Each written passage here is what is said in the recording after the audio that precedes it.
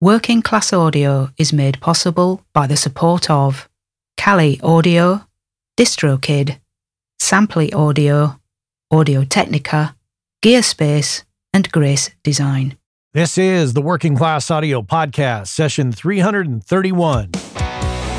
Working Class Audio, navigating the world of recording with a working class perspective.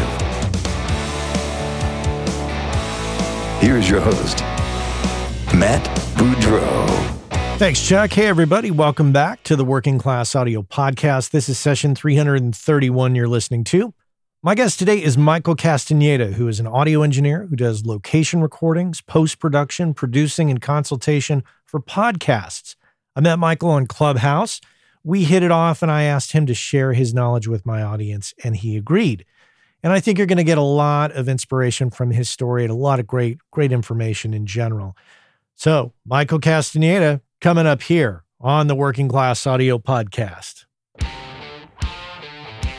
Grab your coffee cups, friends. Let's talk about banking locally. You know, we live in a time where we can do so much online. You know it's possible. So there's no need for me to go down a list. When it comes to banking, I've been a user of online banks for a few years. You know the ones with no fees for anything unless you really screw something up.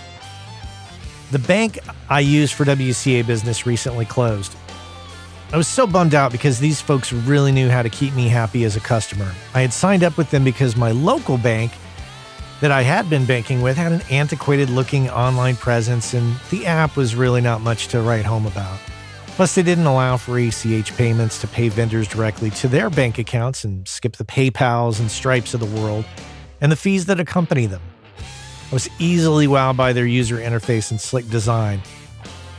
Once that cool new bank closed, though, I was really struggling to find a replacement. So I tried one that had horrible customer service and jumped ship. And the next one I tried failed to get my debit card to me within 65 days of the relationship. In fact, I'm still waiting on the debit card, and their customer service is just abysmal. So today I went back to my old local bank where I had been maintaining a modest balance and discovered that they upped their game on features. The catch was the $10 a month fee. So I did the old school thing and went into the bank. Crazy, right? I discussed my situation with the staff, and they said, no problem, we could set it up to give you the same features you were getting from your cool online bank. And here's one of the employees' cards with a phone number you can call if there's any trouble. It should be all set by tomorrow. I walked out of there on a customer service high that I haven't felt in ages. I talked to a real human in real time. They were helpful, they were not reading from a script, and neither one of us was typing into a computer to communicate. So many interactions these days are missing that human element, that understanding, that empathy. I stated the problem, they made a solution. So with that, I say, friends, don't underestimate your local small bank or credit union where real humans are working. It may cost you a little bit extra, but remember, you like to be paid for your work, and banks need to pay their employees as well. $10 a month is nothing when you consider the time and the stress saved when banking. This is also a concept that you can apply to other things. Just consider stimulating your local economy and small business ecosystem by doing business locally as much as you can. It may cost you a little bit more, but the community it helps build is immeasurable. That's my rant. Thanks for listening.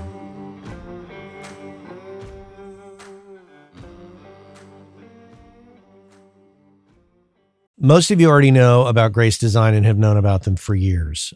They've been around since 1994. It was started by the two brothers, Michael and Eben Grace, who still run the company to this day. And you already know that they make incredible sounding products for us all. What you might not know if you don't know them is that Michael and Eben are two of the nicest people on the planet, easily approachable, very knowledgeable. You might have met them at a trade show and experienced this. Without a doubt, it's one of my favorite companies out there in the world of pro audio. You might have heard me a few times talking about the Grace 908 Atmos controller.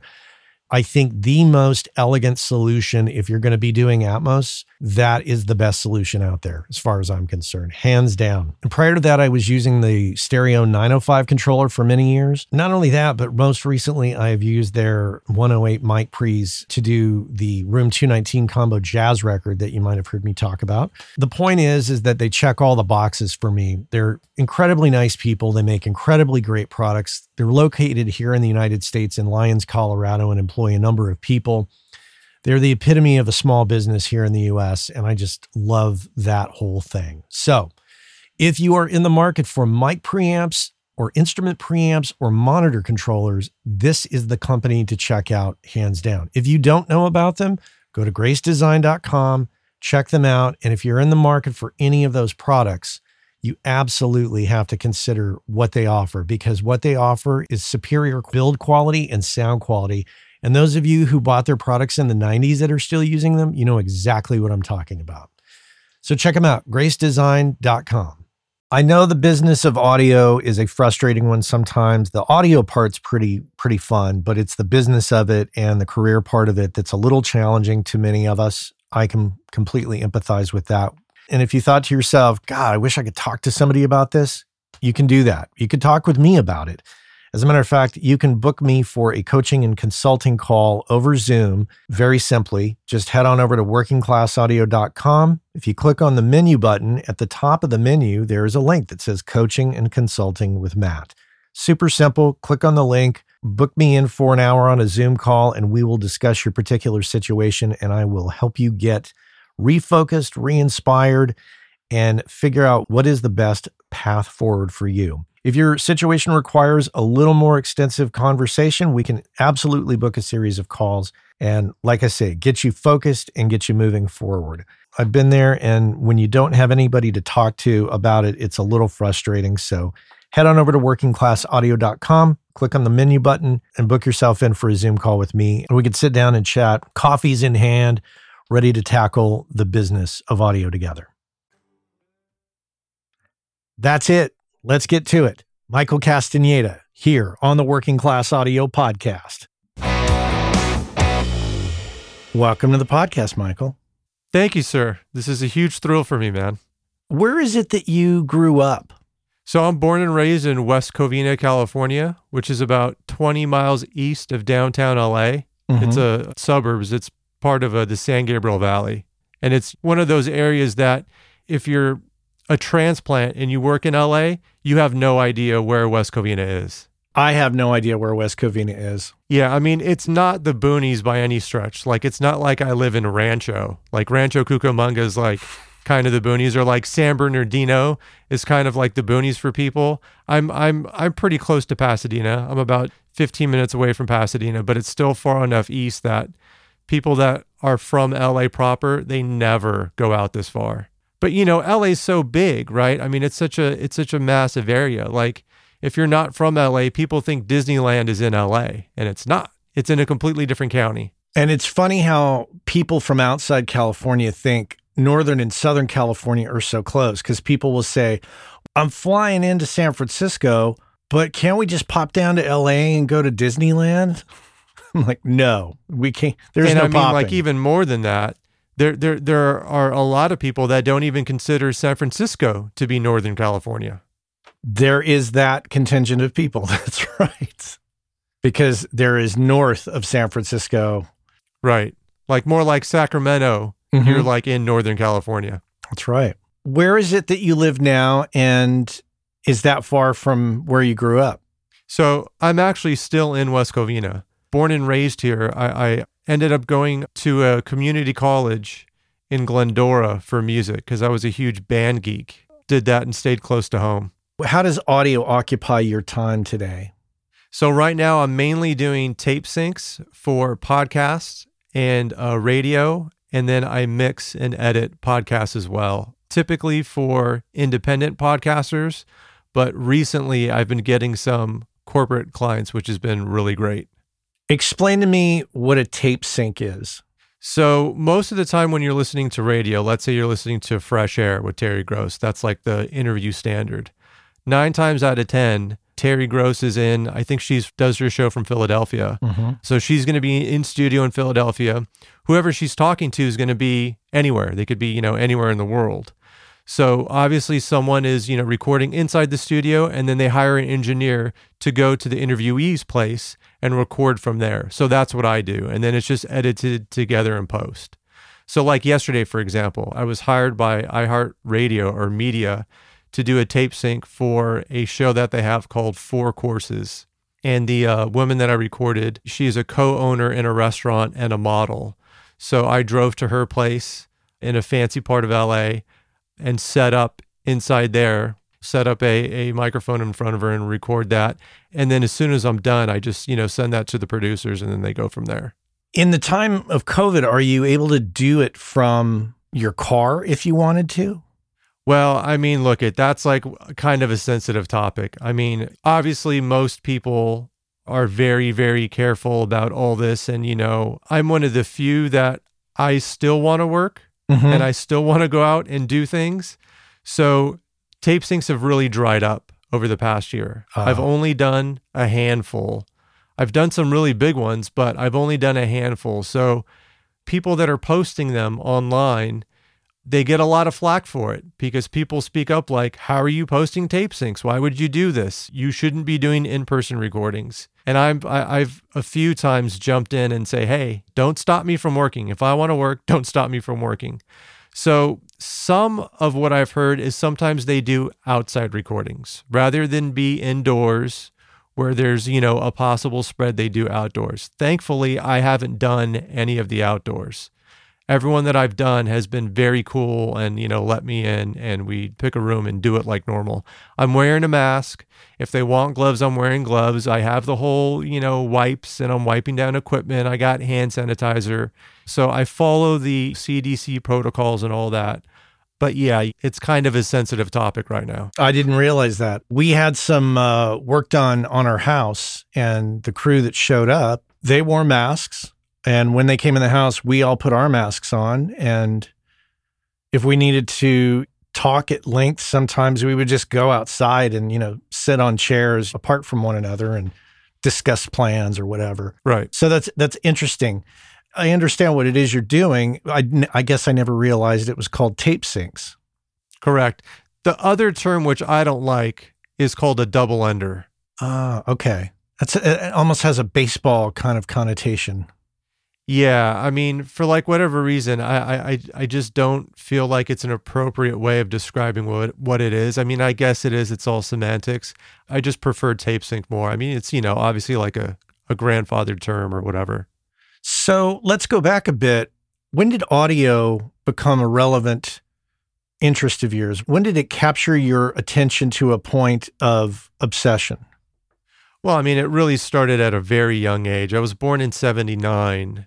And I can remember listening to cassette tapes, and there's a few in particular. I mean, I listened to a little bit of records before that. Like I had a Fisher-Price record player, like a lot of kids. And my parents they're not musicians, but they do really like music. So we had music playing all the time. But it's really when I was listening to cassettes. Like the first cassettes I can remember is I had Van Halen, 1984? Mm-hmm. Yeah, so I had that. I had Michael Jackson Thriller. And then my brother, who's 4 years older than me, got 2 rap cassettes. He got Run DMC Raising Hell and Beastie Boys License to Ill. So it was those 4 cassettes that I listened to constantly where I really, really got that love for music and for recordings. And then when I was in middle school, I enrolled in band and I started off playing alto sax. And I liked playing a horn, but I never really took it serious. It wasn't until high school that I became a massive band geek and I really got into drum and bugle corps. Are you familiar with drum and bugle corps? I don't believe I am. I mean, maybe you should explain that one to me like you did tape sync, so maybe I can get a sense of what you're talking about. So if there was such a thing as professional marching band, this is it. It's all brass, all drums on a field, and they compete during the summer. Okay. And there's different groups from around the U.S. Okay, like the Concord Blue Devils. Dude, I'm obsessed with them. I'm an absolute fanatic of BD. Like massive. Like I like drum corps, but I'm more of a BD fan than drum corps. I'm absolutely obsessed with them. So yes, exactly like them. Okay. Yeah. Yeah. I mean, dude, it's a really old activity. I mean, it dates back to like the 30s where like Boy Scout troops had drums and then eventually they got horns and then stuff like that. You know, it's got a military background, all that. But yeah, so I was a massive drum corps fan. So then I switched from alto sax to trumpet. And then I wanted to be a professional trumpet player. I got into drum corps and then I started listening to Arturo Sandoval. He was like the big player for me that like really changed me, you know, along with a bunch of other players, Freddie Hubbard, Clifford Brown, Maurice Andre. Like I got into jazz and classical a lot. And then after high school, I was very fortunate in that there was a nearby community college that has a stellar music program. Citrus Community College in Glendora. And I went there and studied with some really great trumpet players. Bob Slack was the head of the program. I studied with Charlie Davis, Jim Hale, guys like that. Fantastic.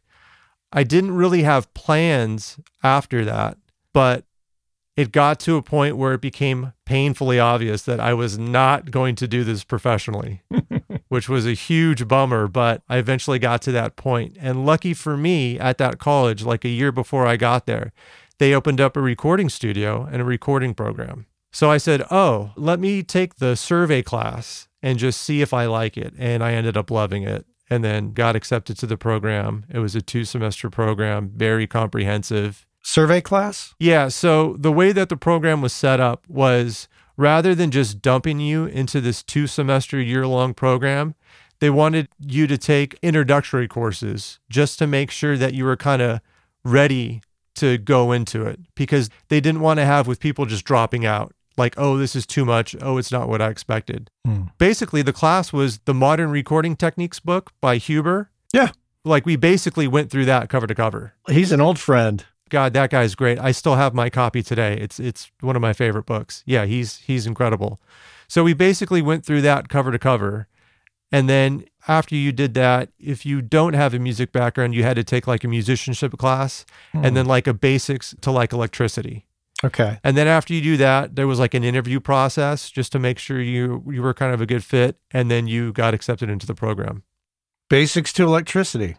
Yeah, you know, like very basics, but learning the difference between amps and voltage and, you know, resistors and looking at schematics and stuff like that. That's really cool. I like that. So where did you go from there?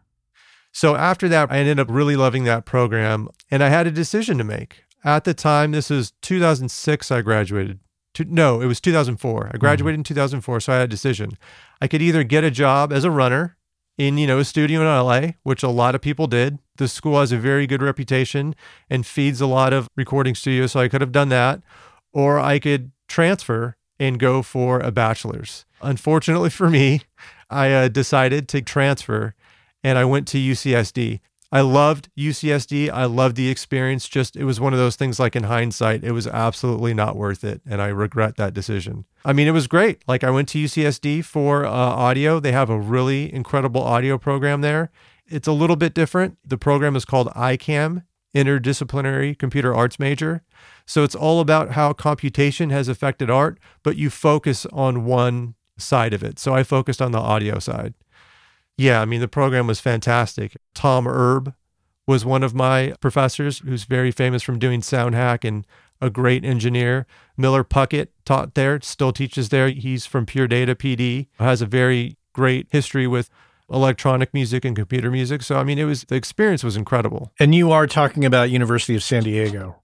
Yes, sir. Okay. Just for the non-Californians. Yeah, and dude, I mean, like it was great. It was a very different program, whereas Citrus Community College was more traditional recording. The big music program at Citrus was big band. So before I got there, I was playing in big bands, and now that we're there, like there was a lot of jazz focus and big band focus and show choir stuff.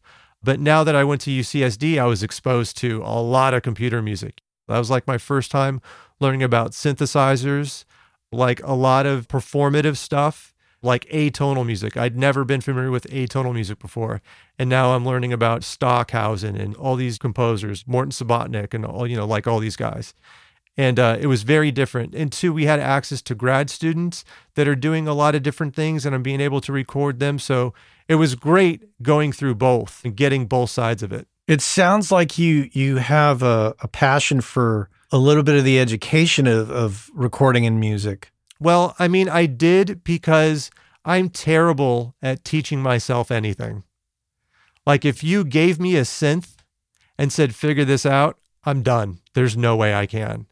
So I really wanted to take advantage of what I could to learn as much as I could. And, you know, one of the things we were told at Citrus, which was really true, Citrus has a really, really great studio there. And the staff was like, hey, there's a chance this is the best room and the best equipment you're ever going to use. So like really use it while you can and appreciate it. So having access to rooms like that, UCSD also opened a really great facility where I got to use a lot of really awesome gear and stuff. So I really wanted to take advantage of that. And two, at the time, I thought that getting a bachelor's would matter. Like I thought that that would have a positive impact. And this is just for me personally. It has played absolutely zero role in my life. For what reasons? So I walked in 2011, which was a couple of years after the crash in 2008, and things were still bad enough that no studios were hiring, like zero. So I was living in San Diego. I was done with school and it's like, okay, I got to get a job. I sent out hundreds of resumes in San Diego for audio gigs. San Diego's a really big city. They have a very vibrant music scene. So I was sending resumes to recording studios, live music venues, everything and anything I could possibly think of, and got no responses at all. Got nowhere. So I moved. I moved in with my brother in Orange County. He was living in Tustin, did the exact same thing. Orange County's very similar. There's not as much recording studios, but there are a lot of live music venues, all that stuff. Sent out resumes again, nothing. Moved back to LA, did the exact same thing and got nothing. It got to the point to where I would wake up in the morning and I'd get on Craigslist to look for jobs, and just looking at the Craigslist interface made me physically ill. And at that point, I said, okay, I got to stop this. I got to try something else because this is not working for me. How was your state of mind in that time period? Here you've been in these different locations, you're pumping out resumes, and nothing is happening. How are you feeling? Luckily for me, I'm naturally an optimistic person, but I mean, dude, it was dismal. It was absolutely dismal. The last job that I applied for was a dishwashing gig down the street at a chain restaurant and got nothing. So it's like, yeah, I mean, I felt absolutely hopeless. I can't even imagine just that sense of not rejection, but ambivalence, just people not even responding. Yeah, it was really brutal. But luckily for me, the change came just by complete chance. A buddy of mine that I used to work with. So when I was living in San Diego and I was going to UCSD, I was also working at Torrey Pines Golf Course, which is a very famous golf course. And a buddy of mine there had worked in TV a little bit. So when I moved back to LA, he knew I was struggling. He was offered a day play gig on a show. And he said, hey, I'm not available for it, but I'm going to pass on a friend's information. So he did to this production coordinator. The production coordinator contacted me and said, hey, are you available for this day play gig? And I said, sure. And I went there.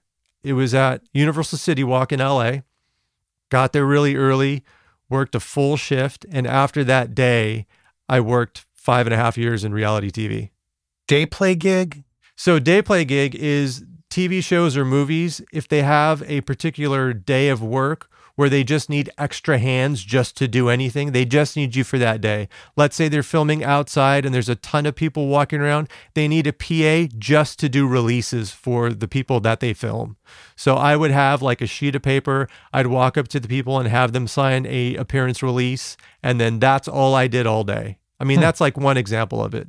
So for me, the show was America's Next Top Model, and they were doing this kind of big, fancy outdoor event, and they just needed me to do like basic PA stuff. Like the very first thing I did was I got bags of ice from one side of a parking lot and walked them all the way across the entire place to the production office. Tasks like that. What kind of pay does that generate?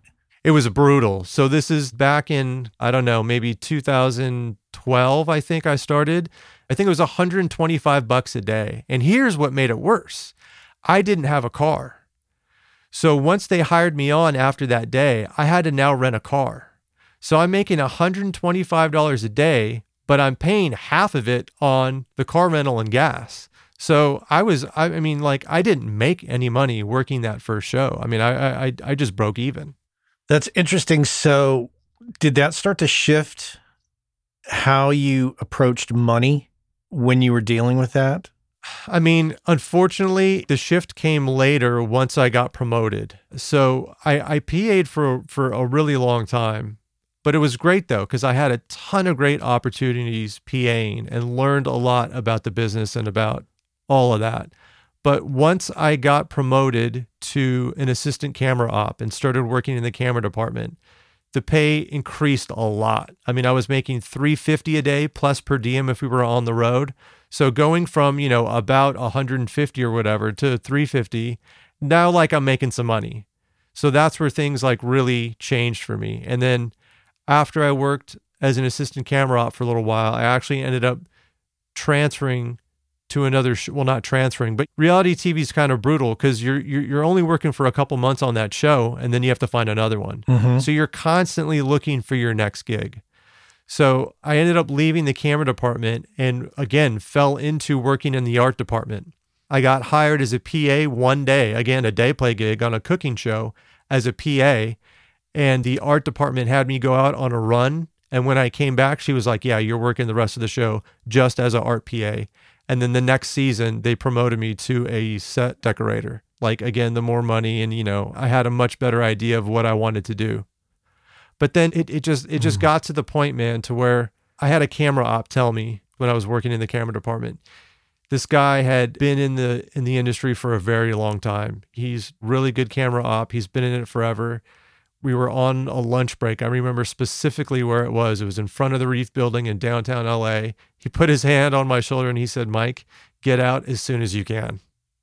And he said that because it's a grind. It is absolutely a grind. Now, look, everyone has different experiences. Some people love it. They're going to do it the rest of their lives. They're going to end up being producers or whatever. For other people, when you're going to be a camera op and that's all you're going to do, it is a grind. Being on the road is great when you're young, but when you get to his age, he was like, I don't know, in his early 50s, it takes a toll on you. It takes a toll on you. You have a 35-pound camera on your shoulder. You're living out of your suitcase. It's brutal. So that for me got my gears turning, where I felt fortunate and I loved being in TV, but I wasn't recording, like I was not recording. And I really wanted to record. I wanted to ask you that. How did that impact, once again, back to your mental state? Like you're working and you're doing stuff, but it has only a distant relation to audio.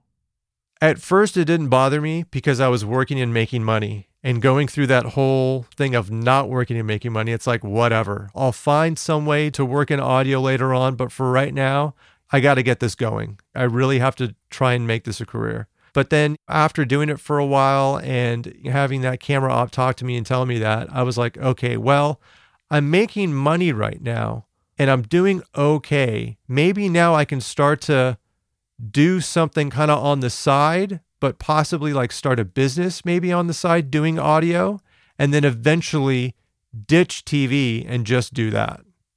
So I kind of started to do that. So going back to the whole band geek thing when I was in high school, I have a pretty big network of friends that are teachers, that are high school teachers or middle school teachers. So I got the idea, hey, let me come record your group, right? Because when I was in college, I had a job as being an engineer on campus at UCSD. UCSD records every single performance that happens, and there's a ton of performances that happen. So they have a massive archive of all of their performances.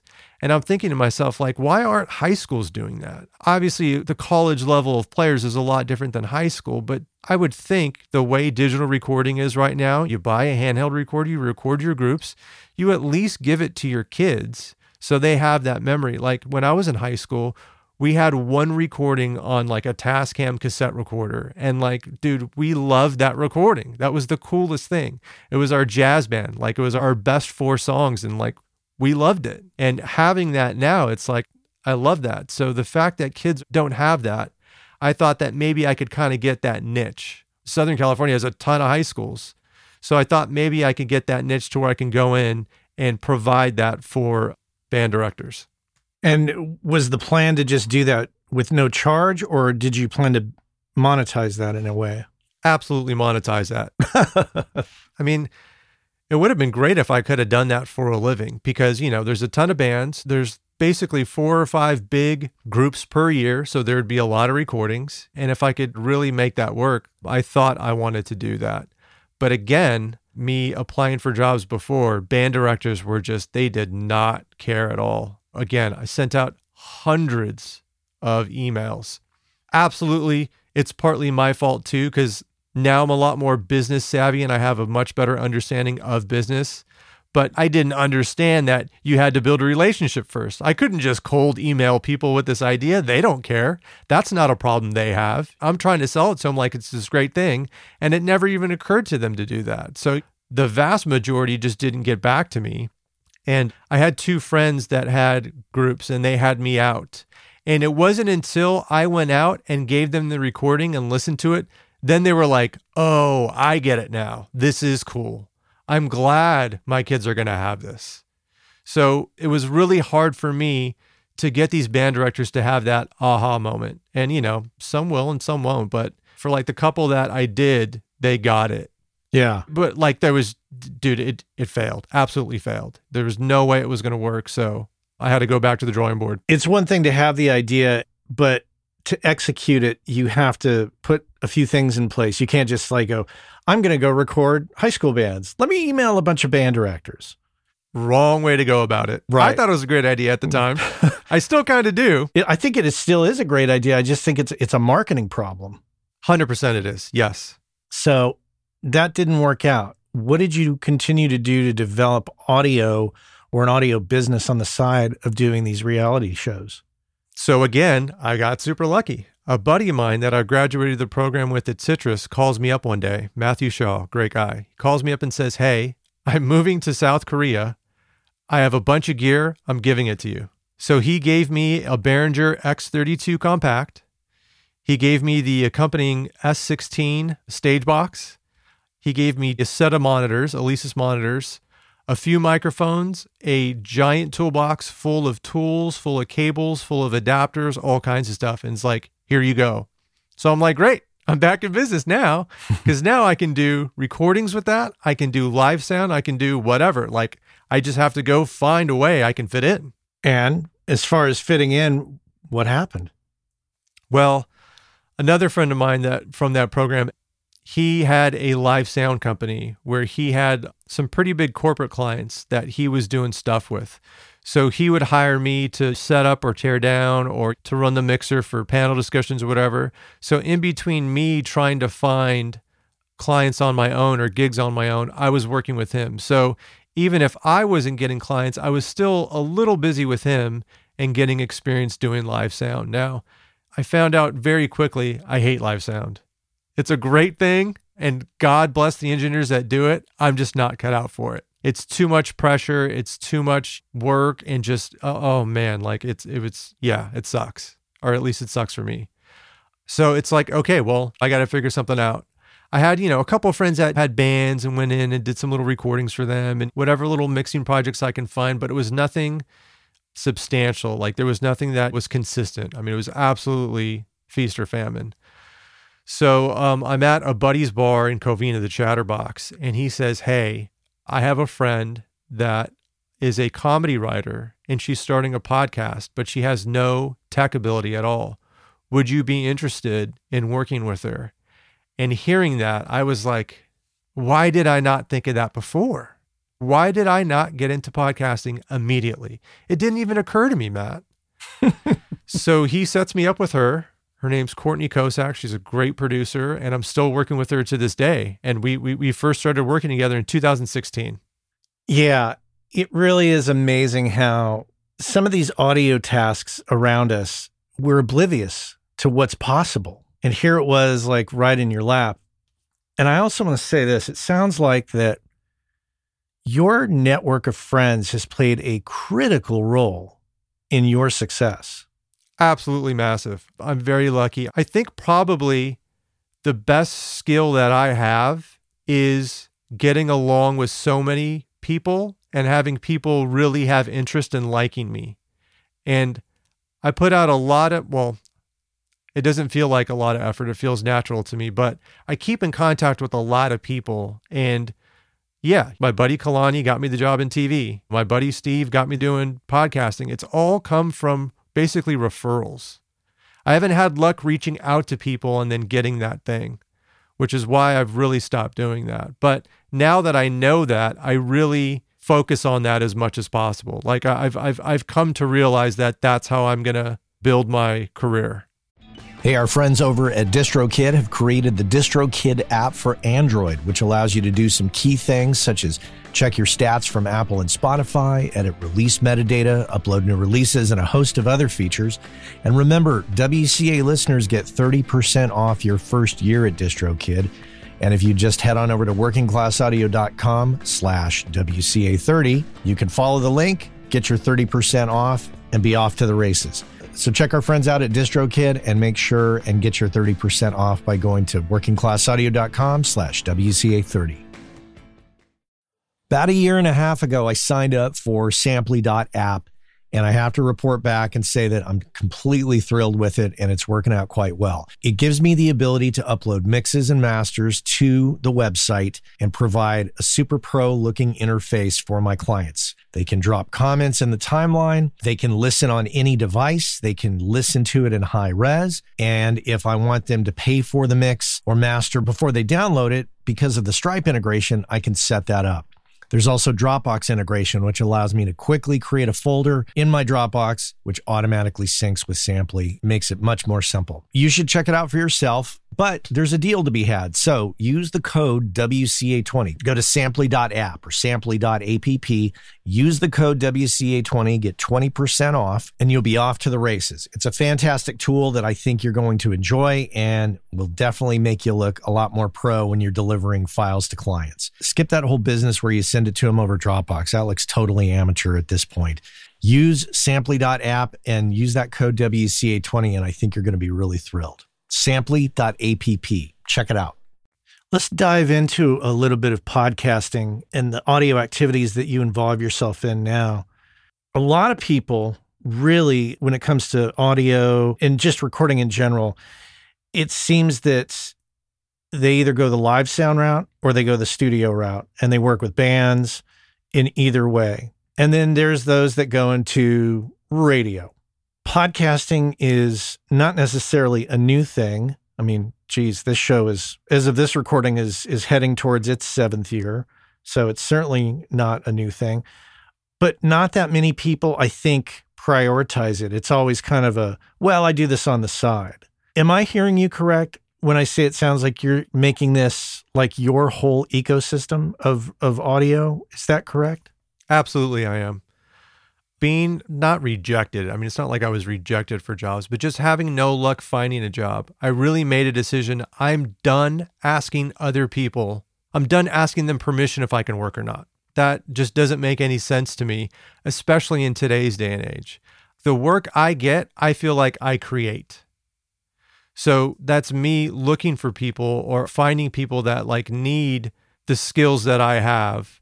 And it's mainly for independent podcasters, but recently I've kind of broken into like bigger podcast production studios, and I think that's going to be a really big change for me. But I'm absolutely making this industry, I'm creating my own path in this industry, and I'm focusing all of it on that.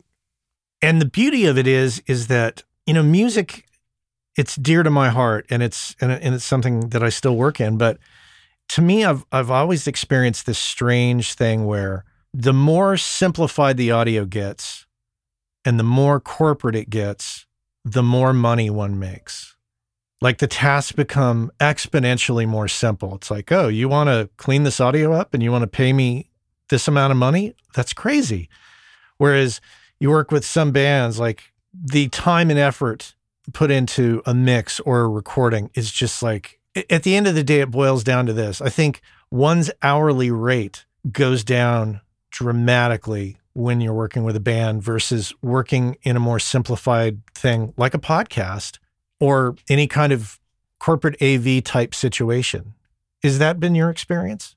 Yeah, I mean, for me personally, I'm really bummed that I didn't get that studio experience. I mean, I did a little bit at schools, but I was never hired and worked in a recording studio where bands are coming in and doing that whole thing. I didn't have that experience because there's knowledge you're only going to get about audio working in a studio. Mm-hmm.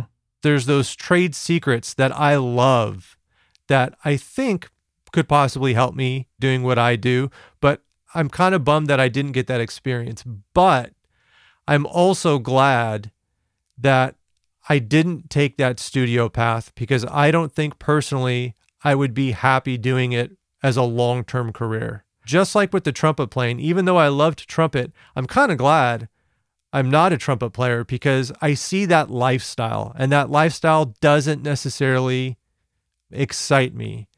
I don't want to be indoors all day long from 12 midnight to 6 a.m. tracking a band or mixing a band. It'd be great if I could jump in every once in a while and do it, but I don't want to make that a career. The jobs that I'm getting now, even though the pay isn't exactly where I want it to be, I really, really enjoy the gigs that I'm getting now. Like I have a lot of fun with them. And I found that I love doing location recordings. I love recording outside. So the fact that I'm getting to do that, it's really awesome. Location recording as far as what?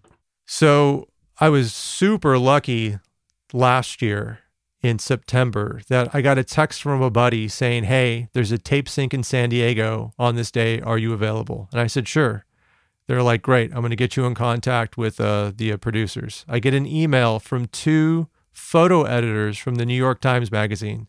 And they're like, hey, we have sent a photographer, Brenda Ann Keneally, on the road for 3.5 months, taking photographs of families that are going through food insecurity for their first time during the pandemic and all that. So she started in New York and drove to San Diego and took photos of families that are standing in food lines, that are going to food banks and stuff like that. And for the very last day, they wanted audio of that day. Now, they didn't know what they were going to do with it. They just knew that they wanted it. So, Matt, I'm like, hell yes, I want to do that. It was incredible. It was absolutely incredible. It was a 2.5-day gig. She shot a family all day in Santee, which is like basically the outskirts of San Diego. I mean, it's like the boonies if you live in San Diego. She, took photos of this family all day. I had my mix pre. I had dude, listen to this. I had the Rode Wireless Go on her. So she at least had that lav. That's like the only equipment I really had access to, like given the time constraints that I had for the gig. In retrospect, it would have been great if I had better equipment, but I'll tell you what, that Rode Wireless Go sounds pretty damn good. And then I had a shotgun mic. I at least had audio on her all day long while she was speaking. And then I'm getting ambient sounds of the camera clicking, of the flash going off, of the people that she's taking photographs of talking about why they're there, them being laid off a job and, what that means for their family and all that. It was absolutely incredible. And then the next day, we went to her place in Bombay Beach. And Bombay Beach is on the Salton Sea. I don't know if you're familiar with the Salton Sea. Very. Yeah, so she lives in Bombay Beach. She owns a trailer there. And I spent that entire next day recording her talking about this trip that she took. So she pulls up her laptop and she goes through each city, each photo, and she's telling the story of every photo. It was incredible. It was absolutely incredible. Just talking about the humanity of all of this. And I'm sure that, I don't know, like, if they paid any of these families. If my family was going through a food insecurity, I don't know how receptive I would be to people taking my picture and recording, but that's an interesting situation. just as a side note to all of this. Yeah, I mean, it was a really great experience, and she was talking about that briefly, about how they did that. But dude, it's the New York Times Magazine. Like, they understand how to get the consent and how to build those relationships and the trust that, like, we're not going to leave you out to dry. And Brenda was great, and she said something to me that for me personally really made a lot of sense, and it was just nice to hear. When I was at her place, she said to me, the reason I got this job wasn't because I'm the best photographer. She's like, I can think of 4 or 5 photographers that can take better shots for this gig, for this assignment. But the reason why they hired her is because she has the ability, the skills to do this trip. Dude, it's a 3-month trip across country. She owns a van. She owns a trailer that she slept in, that she worked out of. She is very comfortable being in people's homes and not feeling like an outsider and all that. So it's like her skills as a photographer was almost secondary to her just being able to do the job. And, for me and for what I've gone through, like, I've picked up skills in reality TV that have absolutely helped me in the podcast industry. And I feel like I'm really equipped to do a lot of things. And I've heard that from the people that have hired me, so like, I know that I'm equipped for this niche better than maybe just your average engineer. You could almost look at the podcast work that you do, and in this case with this photographer and this story for New York Times Magazine, it's almost like an audio journalistic task. And right. The way I see it, it's like not necessarily I don't want to say it's a 21st century thing, but it's just like it's a new avenue for audio professionals to be considering. And I've brought it up in the past on my show that it's an often overlooked thing to consider podcasting, but it's definitely something that can be very rewarding. And it can also create a nice living if you treat it as a real business and not just a side hustle. Right. I love working with independent podcasters the most. I could kind of do without, like, if I don't work for big media companies. I mean, obviously those big media companies are going to pay more, but I'm much more interested in kind of the everyday person, or just the, like someone that's really knowledgeable about something, but doesn't have a giant platform. I like working with those kinds of people. But in order to get these gigs that I really like this New York Times thing, that's only going to be through a big media company. An independent podcaster is never going to pay me to do something like that. So I'm trying to find a balance of both. And recently, I've been getting more corporate gigs, which have been great because I'm also learning more skills too. Like, I just ended like a 3-month contract with Lantigua Williams & Co., and they're a really big podcast production studio out of DC. And again, I totally lucked into this, dude. I applied to a tape sync gig a year ago that I didn't get. But the studio owner, Juleka, said, hey, someone else already responded, but I'm going to hang on to your info. Now, it was nice of her to say that, but whenever they say that, that means I'm never going to hear from them again. Well, a year later, I get an email from one of her producers saying, hey, Juleka said that you're possibly available to do 2 edits. They needed 2 hour-long conversations cut down to 25 minutes. Are you available? I said, yeah, sure. So the work was editorial work, which is something I hadn't done before. I mean, I've edited so many conversations that of course I can do it, but they were leaving it up to me what to cut out. And the show that I was doing, it was not your everyday conversation. It was for a show called Key Conversations with Phi Beta Kappa. And Phi Beta Kappa is like the oldest academic society in the US. So these are scientists and, scholars in whatever field, and they're having these big conversations. And, they give me an hour interview and you got to cut it down to 25. Well, doing that one gig led to 3 months of work because they just kept giving me work after they saw I could do it. So I finally got experience producing, which is great.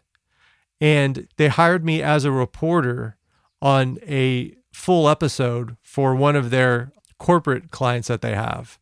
And I've never done that. Like, I don't have a journalism background, but I've been doing this long enough and I'm familiar with it. And I've worked with enough people that, like, I kind of understood what I needed to do. And that episode just came out on Monday, a few days ago. And it's great because it's like, now I have that feather in my cap. Yeah, it's a great position to be in because it puts you in a lot of different situations that allow you to interact with different types of media and stories. And it's not just entertainment. I once again, bringing up the journalistic aspect of this, and I find that aspect very fascinating. You know, you get to do this, you get to employ your audio skills and your love of audio, but you're doing it in this entirely different ecosystem that it's a very attractive type aspect of audio, I think. Yeah. And because I have a background in audio and I understand basics, I can definitely get by. But now I'm having to learn more about that journalistic, about the producer type roles, how they do things. And again, it did help me coming from reality TV and working with those producers and seeing how they do things and how I mean, dude, it's reality TV. So it's like they absolutely mold stories, let's say. So, you know, I did pick things up there that is translating or transferring to this, which has been helpful, but it's been great so far. And I really look forward to seeing where I ultimately end up, because I feel like the jobs that I might want to get, I might end up producing, I think. Mm-hmm. Because, I mean, the grind of mixing, I found that trying to just mix podcasts for a living, it's like, good luck. Unless you have those really big clients, good luck. So I think I might be doing more producing and trying to get into that because there's more of those jobs and they pay better. What do you think is a key skill to help you excel from this point forward? That is a great question. Holy cow. Well, I mean, the biggest thing for me right now is I'm really looking for books or videos or courses to understand storytelling. I know that sounds super cliche because it is, but podcasting is about storytelling, but it really is. And I mean, the better you can tell stories and the better understanding of stories that you have, that's what's really in demand. That's what I see is in demand. So when I did this reporting gig, they said, here, go interview this guy. All right, I don't really interview people. How the hell do I do that? So after I did that initial interview, I tried to just get all of the basics of this guy's story, right? Like, where did you grow up? Where did you go to school? Cater it to, like what I knew it was about. And then when I cut that up and I gave it to my producer, she immediately pointed out, well, what about this? Well, what about this? What about this? And it's like, oh man, I blew that. I absolutely blew that. Like they said something like, yeah, growing up without a father, he really didn't teach me things that I needed to know. And then I just kept going. Her obvious question was, what were those things? And it's like, oh, that's where having that background in journalism would have helped. But I'm learning that now. And I mean, for me, the great thing about it was I learned that on the job. Having gone to 2 schools, it's great to learn it in the classroom, but there is nothing like learning it in the field. That's where you really learn things. So now that I'm getting that experience and now that I'm realizing that, it's really hammering that home. That's interesting. And I love that you're not only doing it in the field, but you're having your moments of failure and retooling and course correction. And it's sinking in super deep, it sounds like. So let's talk about the business side of it briefly. Are you surviving? Right now I am. Right now I'm doing better than I've ever done. Having that, I'm still at the point to where, like, when I get these big gigs, it really means something to me. Because A, I can put it on a resume, which these people really do look at. But I mean, again, they just pay way better. And now I've been doing this enough and I've had enough experience to where now I feel confident that if a big job does come across, I can absolutely apply for it. And when I do get it, or if I do get it, I have no doubt that I'm going to jump in and do that job well. Because when I was only working with independents, I really didn't have anything to gauge it to because I hadn't been in that corporate environment. So I didn't know what corporate clients would ask for. But now that I've done that for a little bit, it's like, oh, this is nothing. I should have been doing this a couple of years ago at least. Yeah. So that contract with Lantigua Williams & Co. just ended, but I just got a job. I haven't signed the paperwork yet, so maybe I shouldn't jinx it. But I just got a job with Endeavor.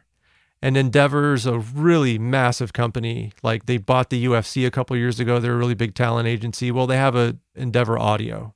I got a job with them mixing one of their shows. And I'm very eager to start that because I think it's going to be a really good opportunity for me to hopefully turn that into more work with them because I think there's a real opportunity for that. So right now, things are going well. Once again, just kind of comparing working in music versus doing what you're doing. In music, a lot of people they're angling to get a Grammy. There's like a recognition that they're looking for. And I'm certainly not going to say that that's a bad thing, but it sounds like to me, I'm getting a different sense from you about achievement in this area because you stay autonomous. You have your autonomy, you have your independence, but you get to participate in these cool things with some of these companies and do these contracts, and you build up a resume, and that leads to more and more work. And it's fun and it's enjoyable for you, it sounds like. Yeah, it is. When I first started off doing it, I didn't think that I was going to be doing this type of work.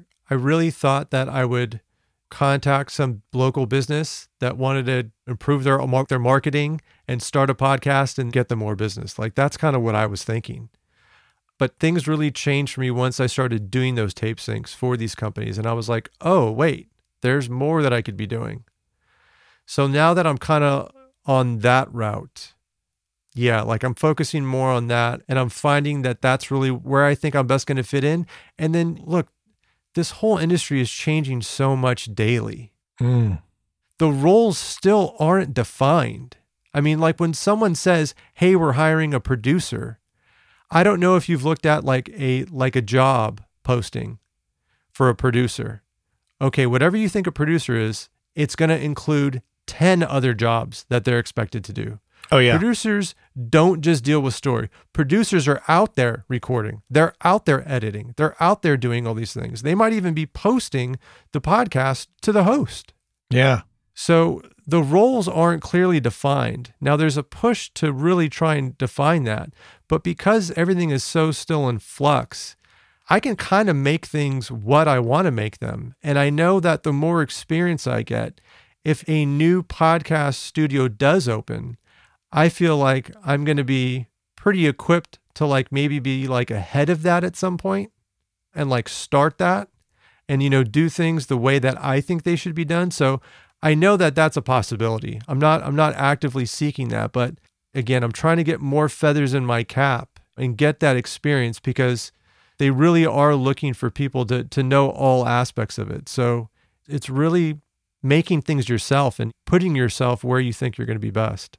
This is an observation that I've had with regards to LinkedIn is that I get alerts about jobs, about certain gigs that are out there, and it'll say, hey, you are qualified based on the following things. And I'm like, what is that? What are the qualifications? And I'll look and I'm like, oh, yeah, I've been involved in this for a long time. I know these things. And that's the beauty of what you're doing is the more experience you build and the more you document it on LinkedIn, because of those job matching aspects of LinkedIn, you can kind of keep your finger on the pulse of some larger gigs out there because, they're scraping the data from your resume that's out there.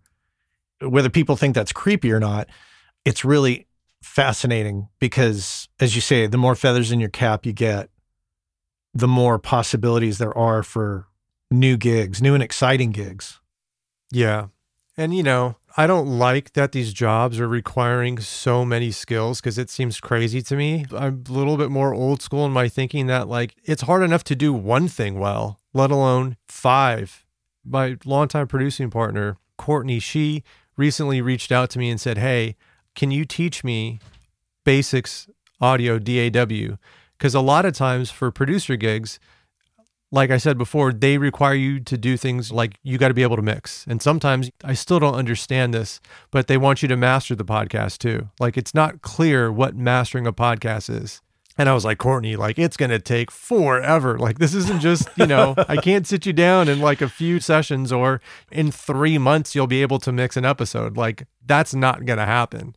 And, she was bummed about that. And, it sucks, but I guess it's good for people like me to where I can come in, and if you are a producer or you are a journalist and you don't have that background, like if I work with you and if I'm paired with you, I'm going to make that easier on you and I'm going to do that job for you and help you out, because she has to worry about the story and mixing the episode. That just seems crazy to me. Yeah, I've seen some of these job postings and I've like rolled my eyes at it's like the producer will and you read down, you're Crazy. like, that's insane. How much are you going to pay me to do all that? No, Exactly. thanks. And that's the beauty of it, is you can reject and not even apply and find better gigs. And in fact, it makes it easier because they're showing you their cards. They're saying, here's what we expect. Well, okay. Do you want me to fail? Right. Because what you're laying out here, that's not a recipe for success Yeah. for a producer.